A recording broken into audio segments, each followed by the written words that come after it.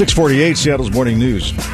It took almost 10 years, but the families of some of the victims of the Sandy Hook Elementary School massacre have now reached a $73 million settlement with gunmaker Remington. Let's bring on former State Attorney General Rob McKenna. Our conversation brought to you by Madrona Financial Services. First of all, I thought that gun makers had immunity to this kind of lawsuit, Rob.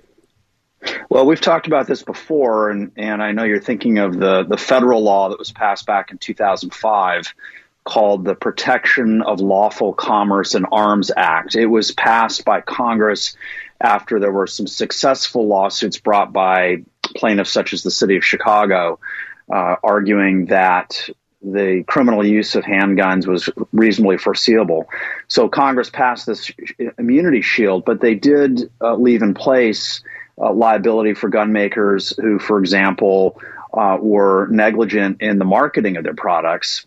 And that opened the door to this lawsuit under Connecticut's Consumer Protection Law, its Unfair Trade Practices Act, which in 2019, the Connecticut Supreme Court said could be applied in this case based on Remington's marketing, its promotional materials for the AR-15 style Bushmaster rifle that the shooter used at Sandy Hook. So, Rob, Heather Bosch here. A question for you. We're hearing the idea that perhaps this will open the door for a lot of lawsuits. It sounds like this one might be more specific to Connecticut and their laws. I think that's right, Heather. Number one, Connecticut's consumer protection law is worded differently than a lot of states. It prohibits advertising and marketing that is, quote, immoral and unscrupulous. That's a standard that you don't typically see in these consumer protection statutes, which refer to unfair or deceptive. Number two, from what I've read, the gun makers had been moving away from the kind of marketing and messaging that gave rise to Remington's liability here. Remington evidently, in the years leading up to the Sandy Hook massacre, was really emphasizing the offensive use of its weapons. That they literally said, "Consider your man card issued if you bought one." They emphasized military style uses of the weapon. Now, from what I've read, the gun makers are more careful to limit their marketing messages to messages about self-defense and hunting and so forth.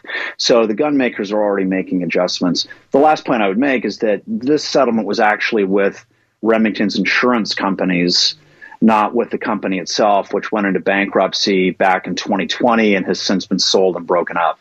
So does this put pressure on other gun makers whose insurers might be calling them up and saying, hey, check your marketing campaigns before you go forward with them?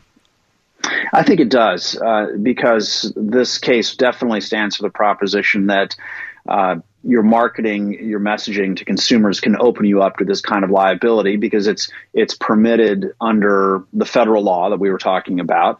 And it only takes one state with the right wording in its statute to really expose a gun maker to this kind of liability, as we saw in Connecticut. I'm curious how far this might go. So, for example, there are some groups that push the idea of using guns to defend yourself against your government. They might not say something like, okay, consider your man card issued, right? But there is certainly that sort of militia-type streak in some of the marketing that you see. Could that render a gun manufacturer vulnerable, or frankly, any of these groups vulnerable for people who misuse weapons? Yeah, I think the groups could be vulnerable. Whether the gun maker is liable or not really comes down to what they're actually saying in their marketing, as opposed to what groups that promote their products say. So I think you're going to see the gun makers, continue to be much more careful than they have in the past. This is a real wake-up call to those that haven't already gotten the message that marketing AR-15 style weapons and other weapons with strong military themes and themes around how you can use these weapons offensively. Those are messages that the gun makers are going to stay away from going forward, I think. And you're right, Dave, that their insurers will be telling them that if they aren't already getting the message. I'm curious. It seems like a lot of the movement we've seen in gun laws and regulations has happened at the state level, not the federal level. What's the reason behind that? It's hard to move legislation of any type in Congress. It's designed to be a complicated, difficult process. And you have plenty of supporters of gun rights in Congress that would move to block those kinds of measures. The federal law, the Protection of Lawful Commerce and Arms Act in 2005, passed by wide margins in the House and the Senate.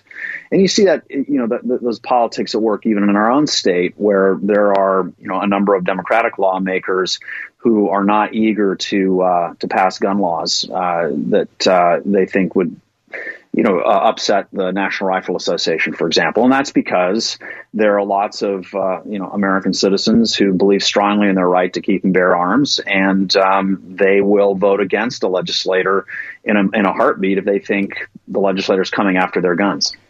Former State Attorney General Rob McKenna. Rob, thanks very much. Thank you very much.